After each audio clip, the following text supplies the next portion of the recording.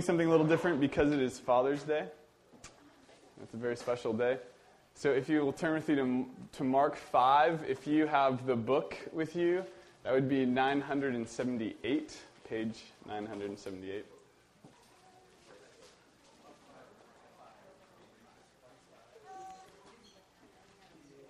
If you don't have the book, it is simply Mark 5.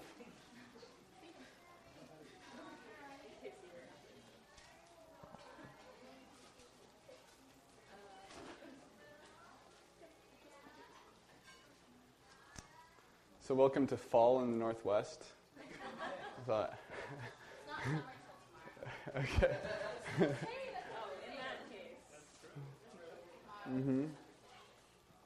Yeah. So the topic of the sermon this morning is going to be Fathers, Seek the Healing of Your Children. And this will be taking Mark 5 from verse 21 through 43. So if you'd please stand with me as we read. It's a lengthy story.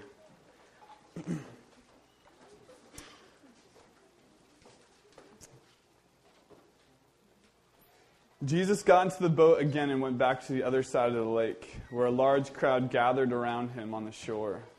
Then a leader of the local synagogue, whose name was Jairus, arrived. When he saw Jesus, he fell at his feet. "My little daughter is dying," he said. "Please come and lay your hand on her. Heal her so she can live," pleading fervently with him. Jesus went with him, and all the people followed, crowding around him. A woman in the crowd had suffered for 12 years with constant bleeding. She had suffered a great deal from many doctors, and over the years she had spent everything she had to pay on them, but she had gotten no better. In fact, she had gotten worse. She had heard about Jesus, so she came up behind him through the crowd and touched his robe, for she thought to herself, "If I can just touch his robe, I will be healed." Immediately the bleeding stopped, and she could feel in her body that she had been healed from her terrible condition. Jesus realized at once that healing power had gone out of him. So he turned around in the crowd and asked, "Who touched my robe?" His disciples said to him, "Look at this crowd pressing around you. How can you ask, 'Who touched me?'" But he kept on looking around to see who had done it. Then the frightened woman, trembling at the realization of what happened to her, came and fell to her knees in front of him and told him what she had done. And he said to her, "Daughter, your faith has made you well. Go in peace. Your suffering is over." While he was still speaking to her, messengers arrived from the home of Jairus to the leader of the synagogue. They told him, "Your daughter is dead. There's no use troubling the teacher now." But Jesus overheard them and said to Jairus, "Don't be afraid, just have faith." Then Jesus stopped the crowd and wouldn't let anyone to go with him except Peter, James, and John, the brother of James. When they came to the home of the synagogue leader, Jesus saw much commotion and weeping and wailing, and he went inside and asked, "Why all this commotion and weeping? The child isn't dead, she's only sleeping." The crowd laughed at him, but he made them all leave. And he took the girl's father and mother and his 3 disciples into the room where the girl was lying. Holding her hand, he said to her, "Talitha kum," which means, "Little girl, get up." And the girl, who was 12 years old, immediately stood up and walked around. They were overwhelmed and totally amazed. Jesus gave them strict orders not to tell anyone what had happened. And then he told them to give her something to eat. May God bless this word. Please continue standing with me. I'm going to pray for us, and then you guys can sit down. Oh God, I thank you for just preserving these stories that we can admire just the way you moved while you were God incarnate here. God, that we can see, not so we can walk directly in their footsteps and try to follow these patterns, but simply to see the faith that throws itself upon Jesus as being the healer. And by that, we're defined as humans.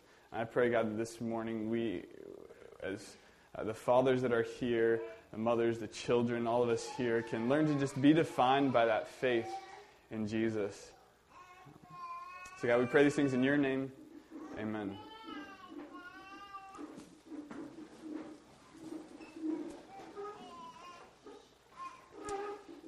Okay, so here we have an incredible story. This story is not only told in the Gospel of Mark, but it's also told in the Gospel of Matthew. And it has the beginning of it gives us a slightly different picture of what this looks like. In the Gospel of Mark, you have Jesus on the side of this large lake, and he pulls up to the shore, and this crazy man comes out. This man who's filled with demons runs at him, and he by all appearance looks to be completely out of control. One who's so completely out of control and so crazy that the people of the town have tried chaining him up. Okay, so Jesus was just there and just saw this man be healed, and so gets back in the boat, goes to the other side of the lake, but the people who've seen this happen are so amazed that they beat the boat, right? Jesus turns people into runners. And so they run around, and they find themselves on the other side of the lake, and so they're waiting there. And Jairus appeared, and this is in Mark, he appears just to be waiting there with them. But in Matthew, we get this fuller story, right? That's why we have all these Gospels, and it's cool as you read them together, is because you see parts that we might just assume, but the part that's missing is what's added in Matthew is that there's other things going on before this synagogue leader shows up. So what is happening is, so Jesus arrives on the other side of the lake, he heals a man, and then he as he's walking away, approaches a town, he sees Matthew, a tax collector. And he calls Matthew, I'm not only going to call you to follow me, but I'm going to go eat at your house. And so he goes and he eats at the house of this tax collector who is seen by his people as being a Jew who's betrayed his people. And so Jesus goes into this home, is blessing his home, and these Pharisees are around, it says, just asking Jesus, why would you even be here? Right? This guy betrays his own people. Why would you eat there? And so while conversation is going on in this house, Jairus shows up and he's watching this take place. And that's what we see in Matthew. So he shows up. There's tax collectors at this house. There's sinners at this house, right? There is Pharisees at this house. So we have everyone here, right? So hopefully it's a big house like mine, like my new house, where it has a large downstairs so everyone can really get a view of what's going on. And so we see Jairus there just watching everything take place. And that's where we find him. To give you a look at what he is as a synagogue ruler. Synagogue rulers, as his place as a synagogue ruler is that he stands out among the people that would come to a church. So he is not only seen as someone who's respected, but he also, as a synagogue ruler, it says he would go on missions, essentially, to other districts and really be talking with everyone. So in a large region around where he would be known. And so that's who this man is. That's who this father is. So that's just to give you a picture of who will be the father that we're looking at in this story. There are also a mother. There's a family in this story, a mother and a daughter in this story. But we're looking at the father today, especially because it's Father's Day. But not simply because often what's assumed is, they only talk about men in the Bible. But truthfully, usually in a family setting, especially when a child's cared for, it's talking about a mother in the Bible. With the exception, honestly, of the prodigal son story, where God as a father is being portrayed as one who is caring for his children. And so we have this father here who has a wife. She's at home. All we can assume is she's probably caring for their daughter who's dying. Their daughter the word used there is little maiden. And that means that she was probably 12 years old or younger than that. And so a little girl who's at home dying is what we find. And so we have a father who, because he loves his daughter, is seeking Jesus out. And so we're gonna look at, I think it's 6 different aspects of Jairus and how he seeks the healing for his daughter. And this is something that we can take and learn from. How do we seek the healing of our children? I say of our children too, because as us being a community, right?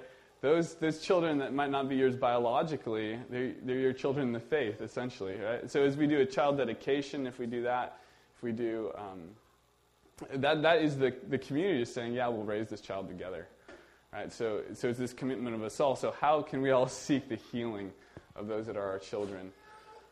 The first point I want to look at in this is the humility that Jairus has. And we're not going to assume that humility goes back for his whole life. And partly is because Jairus is among a class of people that have despised Jesus. Right? Those in the synagogues, those who are religious leaders, are not people who have been kind to Jesus. Right? We see even here Pharisees who are at this house where Jairus is, who are mocking Jesus. So he comes among his own who are mocking him, and he is now in this place of just watching. Right? So he's heard, he might have been participating at one time in this, and now he's watching. And in this, I said we must not devalue the time it takes to get to humility or the means it takes to get to humility. Right? So when we see humility in someone's life, don't devalue the time it took them to get there. Right? So when we see Jairus, who's finally at this point,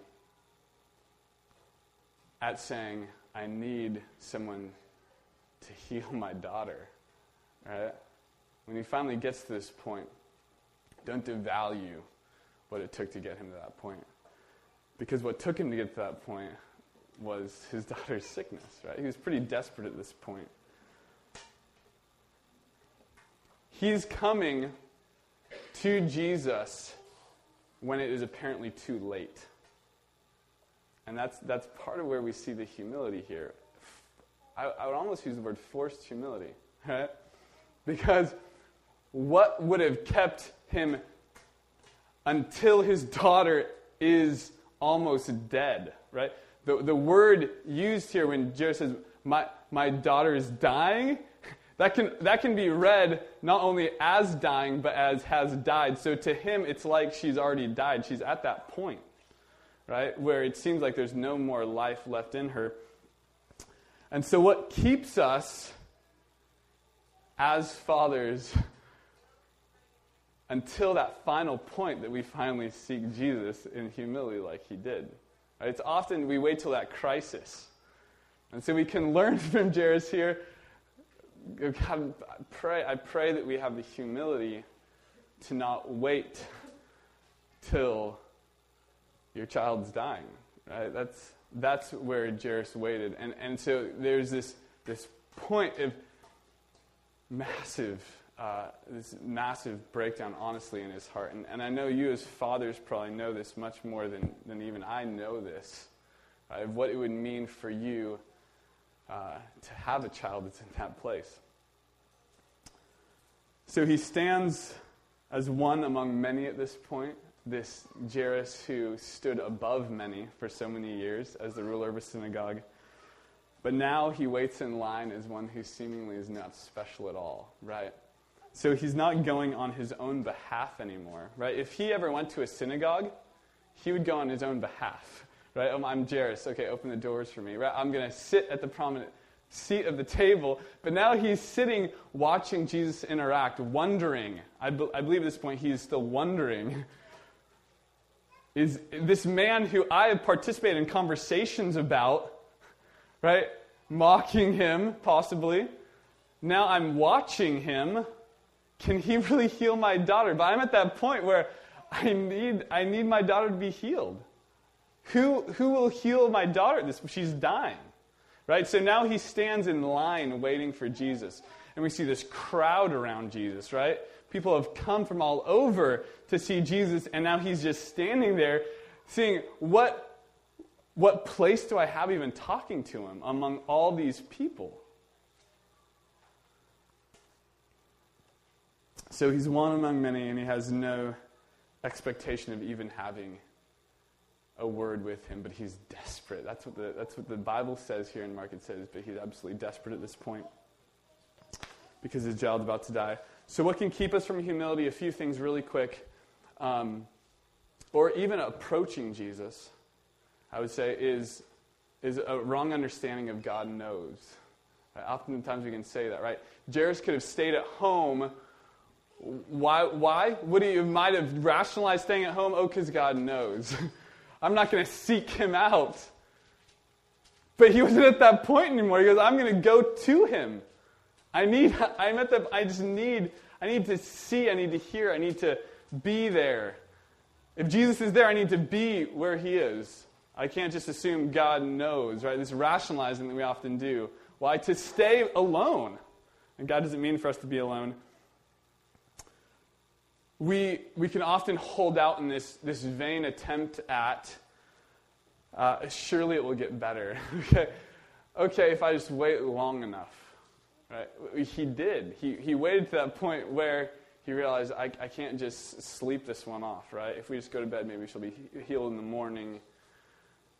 That's not the way Jesus meant for us to be in that conversation with him, saying, my daughter is sick.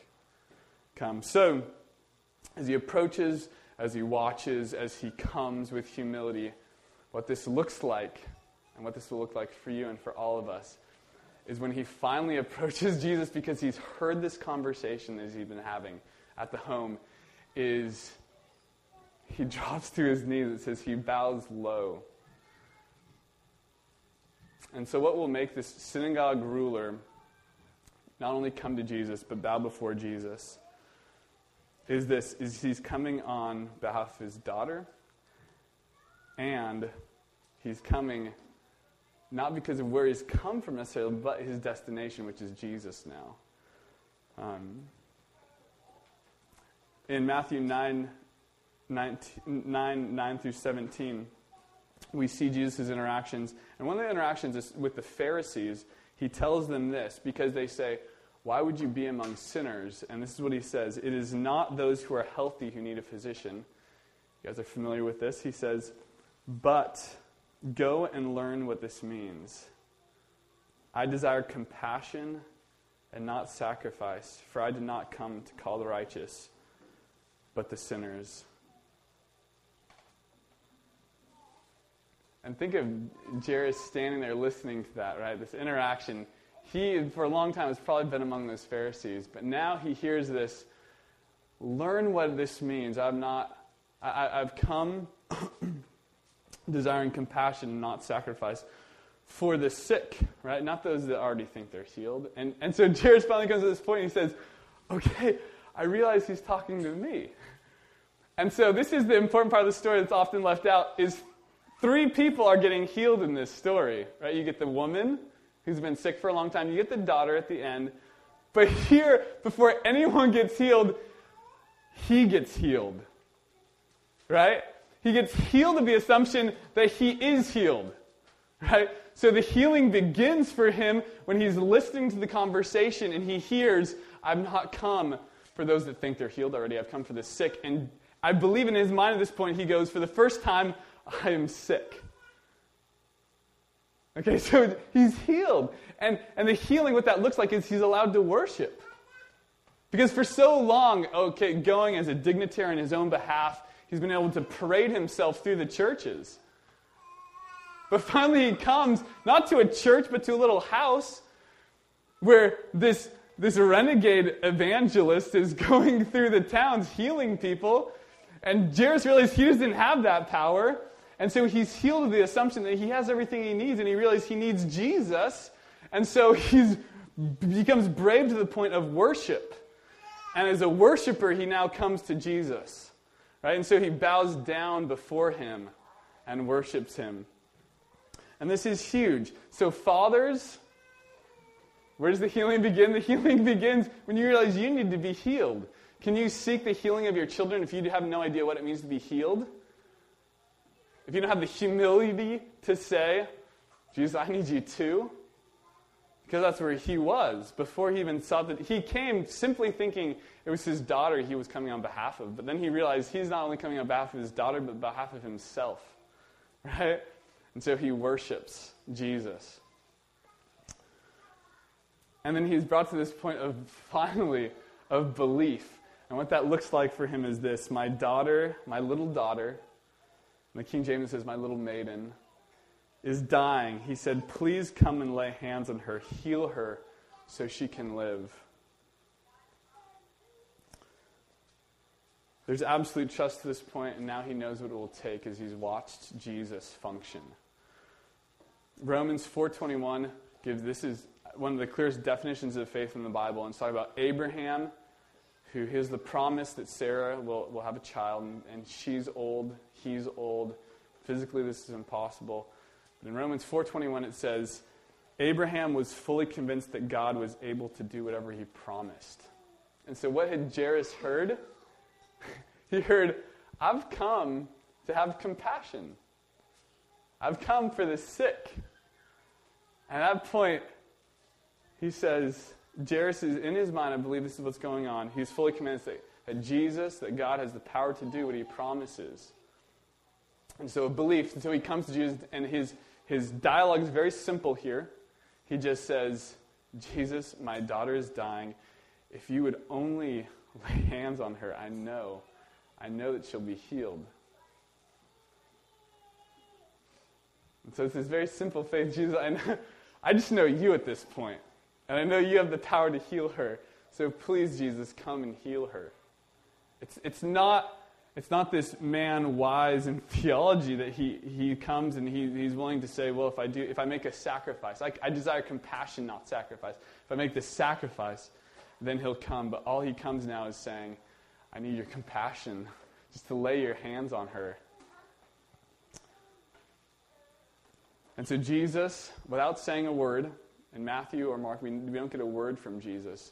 Jesus goes with him. And on the way, they meet a woman. And this woman, we're gonna share a little time with her, because there's some interesting parallels here. So this little girl who's 12 years old is, in some way, shares a lot with this woman who's spent her fortune upon healing.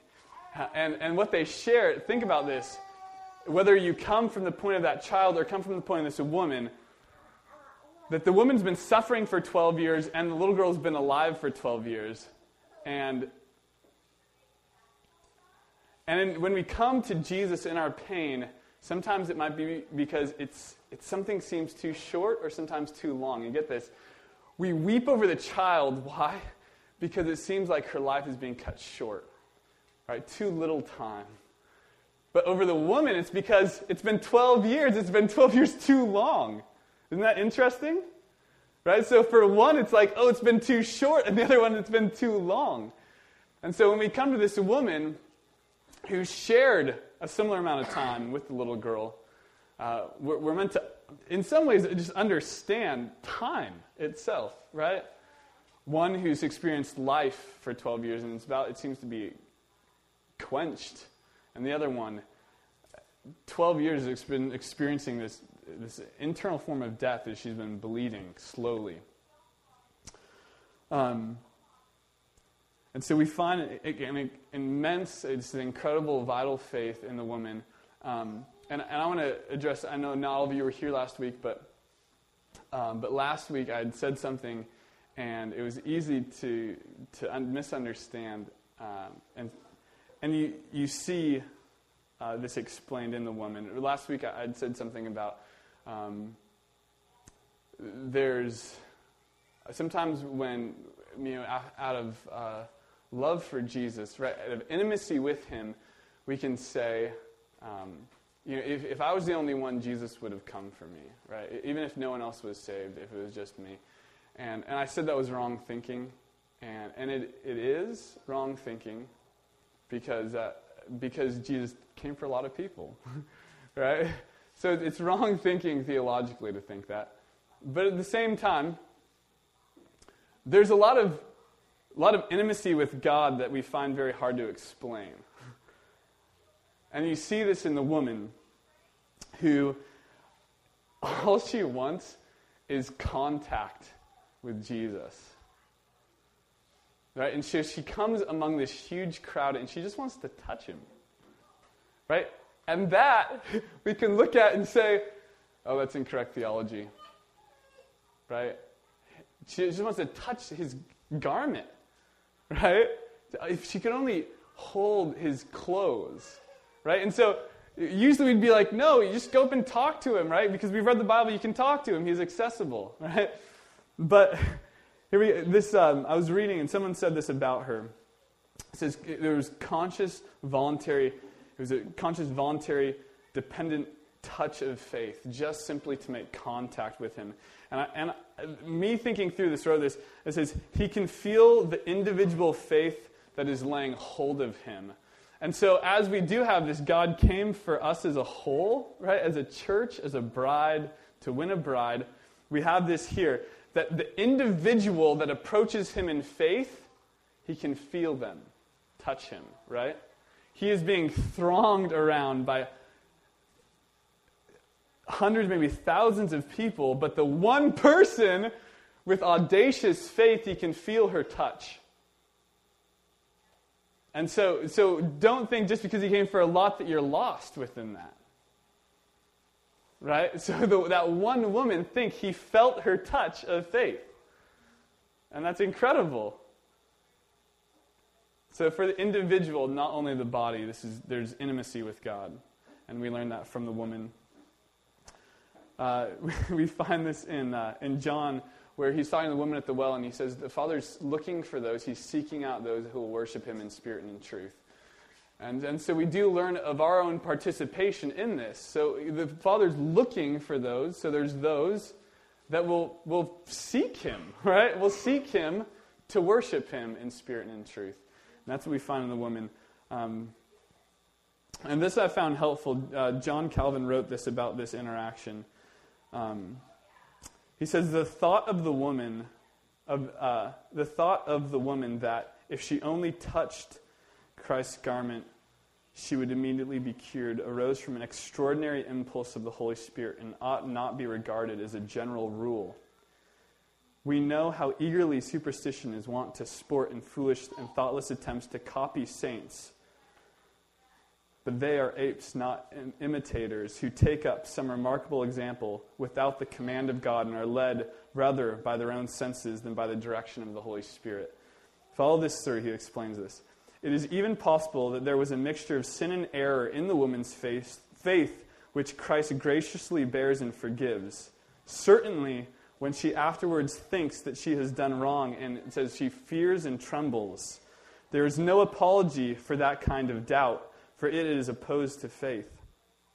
For why did she not go straight to Christ, if her reverence for him prevented? From what other source than from his mercy did she expect aid? How come it, then, that she is afraid of offending him, if she was convinced of his favorable regard?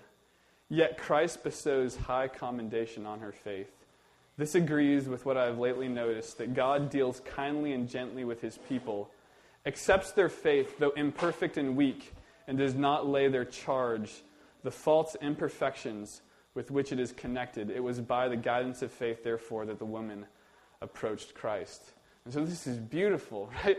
So we don't look at the woman's faith and assume either on her faith or Jairus' faith that they had perfect faith, right? So we don't look at their faith and we're like, okay, at every point, I'm going to imitate that. I'm going to be like that woman. I'm not going to try really to be in a relationship with him. I just need to be in proximity to him. But God in his mercy, it says, overlooks that, right? Because he wants to make contact with her. So when she just touches him, he turns around, which seems very foolish. And he says, who touched me? Right? So he's overlooking, I think this is said really well, he's overlooking the imperfections in her faith to make relationship with her.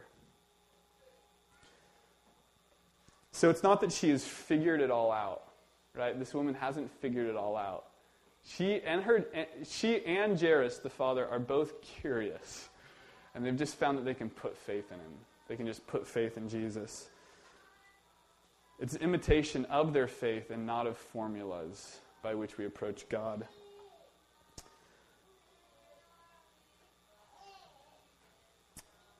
So her great desire is Jesus, and his approach to her draws another parallel here, which is important. His response to her is daughter. Right? So the Father is seeking the healing of his daughter, and now Jesus approaches her as his daughter. Right? His daughter who has been suffering for those 12 years, and now will be healed. And he says, daughter, your faith has made you well. Go in peace. Your suffering is over. So we have two daughters. One is saved now, and one is still dying. And so we learned something else that we follow through with. So where was Jairus while this was going on? He's learning to wait. Right? So his relationship with God went from here to here really quickly. Why? Because he's in the presence of Jesus. He just assumes he can be with him now. Right? So Jesus is following with him. Jesus stops, and so he stops. And so we learn in Isaiah 40, it says, though that wait upon the Lord will renew their strength, they will rise up, right? And they will soar on wings like eagles. And so he's learning just to wait with Jesus. His daughter is still dying, and while he waits with him, he receives this real crushing blow, where people come to him and they say, right? It seems like it seems like to him they've taken forever with this lady, right? Because his daughter's dying. And then what adds to this is somebody comes and they say, okay, don't even bother the teacher anymore. Your daughter's died. She's dead now. And what could come into a father's heart at that point? Why don't we just go? Why do we have to wait? I mean, this lady's old. She's lived a long time. Why can't we get back? Couldn't she just come along? Right? Jesus, if you know everything, why did we wait? Right? Because my daughter's dead now. But Jesus' response is the first time Jesus addresses him. The first time. Right? So Jairus is explaining things to Jesus, and we never see Jesus respond, and finally Jesus says something, and it seems way too simple for this scenario. He says this to Jairus, don't be afraid, just have faith. Right? And this isn't what we want. We don't want Jesus to explain the next half hour of our lives. Okay, well, what's going to happen is we're going to go, we're going to figure things out. He just says, just have faith. Right? Just believe, Jairus. So notice the simplicity of Jesus' words, and what carries Jesus he's not this phenomenal orator at this point where he is persuading people, but simply he's just moving through, saying very simple things and carrying through with it with incredible action. Right? You get, who touched my garment? You get, your faith has made you well, and now you get, don't be afraid. Which seems too simple for all these circumstances that are going on. But he says to him, just have faith. And this is the faith that we see throughout the Bible that we're called for, is to persevere in it. Right? When this blind man is cured, and the Pharisees ask him what went on, all he says is, all I know is that I once was blind, but now I see. And so if you ask Jairus at this point, why would you believe him? Why don't you join this train of weeping people? Right? Why would you do that? I think his answer would be something like that. Well, I'm with him. Right? I saw that this woman came and now she's healed. And perhaps he'll do the same thing to my daughter. Right? And now I know he's spoken to me, and so he's going with me to the house. That's all I know at this point. Right? I'm a worshiper now. That's all I know.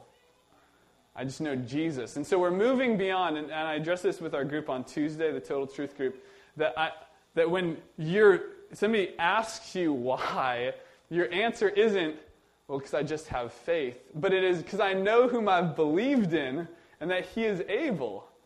Right? And that's the answer. So we can point to God himself, and so the answer isn't circular. Well, why? Because I have faith? Well, what's your faith in? Well, my faith is in my faith. Well, that doesn't make any sense. Right? But your faith is in this proximity to Jesus, so you're living in him, with him, around him in you. And so you can say, well, it's him. I don't really have the answers yet, but I just know him. And well, in the beginning, God, and then this whole story, and And right, so you're learning how to explain your relationship with God. And so I believe Jairus at this point would have immaculate theology. Why? Because he just knew Jesus. And he'd be able to talk about Jesus and explain it to them. Why? Because he'd been with him and he was walking with him now. And Jesus was now going with him to his home. Right? Why? Not because he was an important man, because he was a worshiper and he was just with him now. Right? So our relationship changes when we get to this point. And now he gets the opportunity just to watch Jesus. So you don't hear Jairus or his wife or anyone else speak anymore. He just gets to watch him. So Jesus stops the crowd right there at this point where Jesus is understanding where Jairus is at. So what does he do? He just says to the whole crowd, he just says, go. Don't even follow me right now. And so they leave, and he just takes with him this small group, and they go to Jairus' house. And so when they approach the home, there's weeping, death is there. And Jesus walks in, and he says words that to everyone makes no sense. He says, she's not dead, she's sleeping. And everyone laughs at him. And so look at this in two ways. One is that this is strange to see in the Scripture, but it shows really that she was really dead, right? They knew she was dead. That's what it was. And so if someone comes and someone's dead, and they say they're just sleeping, that's laughable, right? So we can understand that their response was natural. Their response to the situation was, why are you saying that?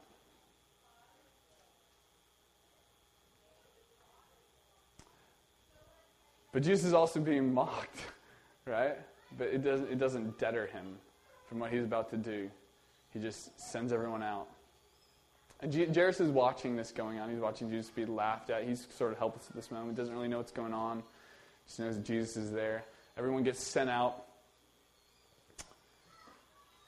And Jesus now, in this room with his disciples, the mother, the father, and the girl who's recently died, he just looks at the girl and he says with authority, another very simple phrase, little girl, get up.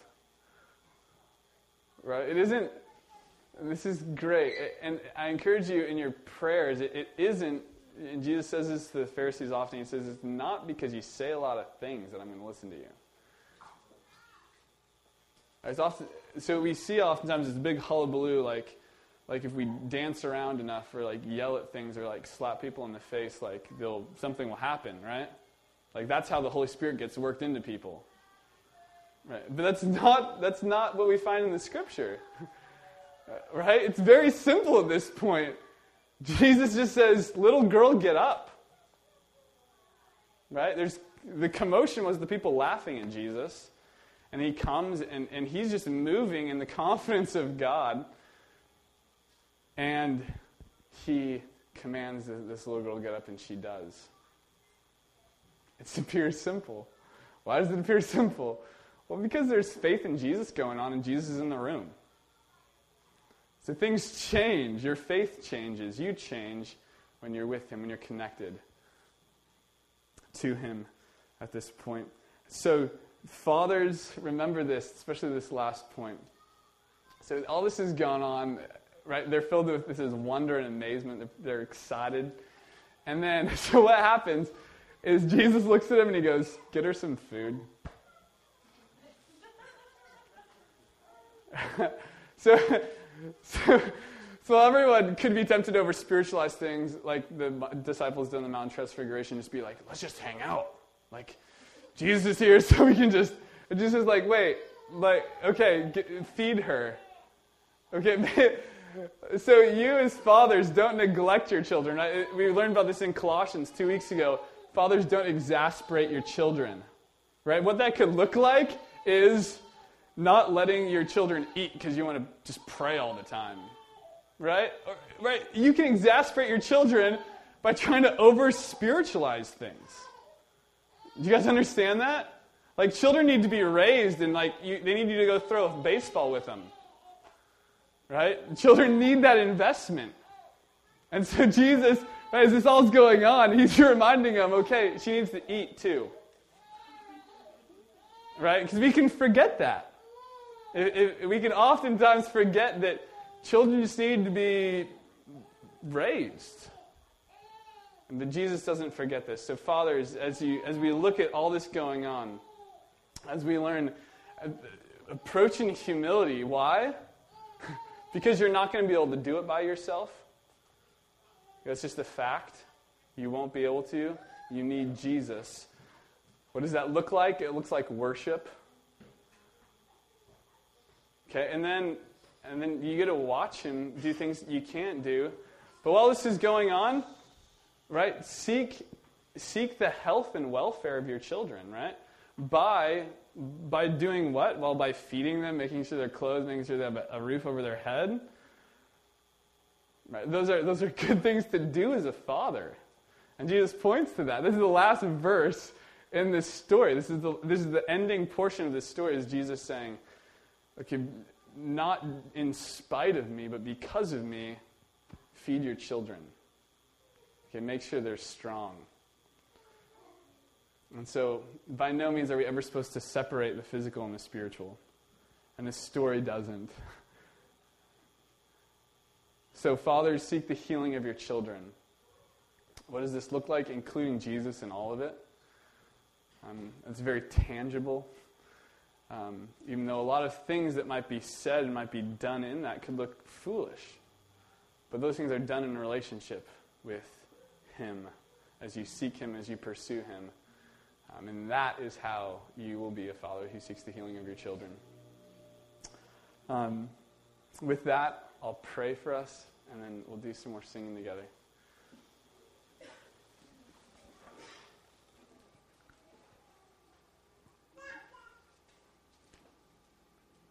Oh God, I thank you for, again, just for the stories that you preserve for us.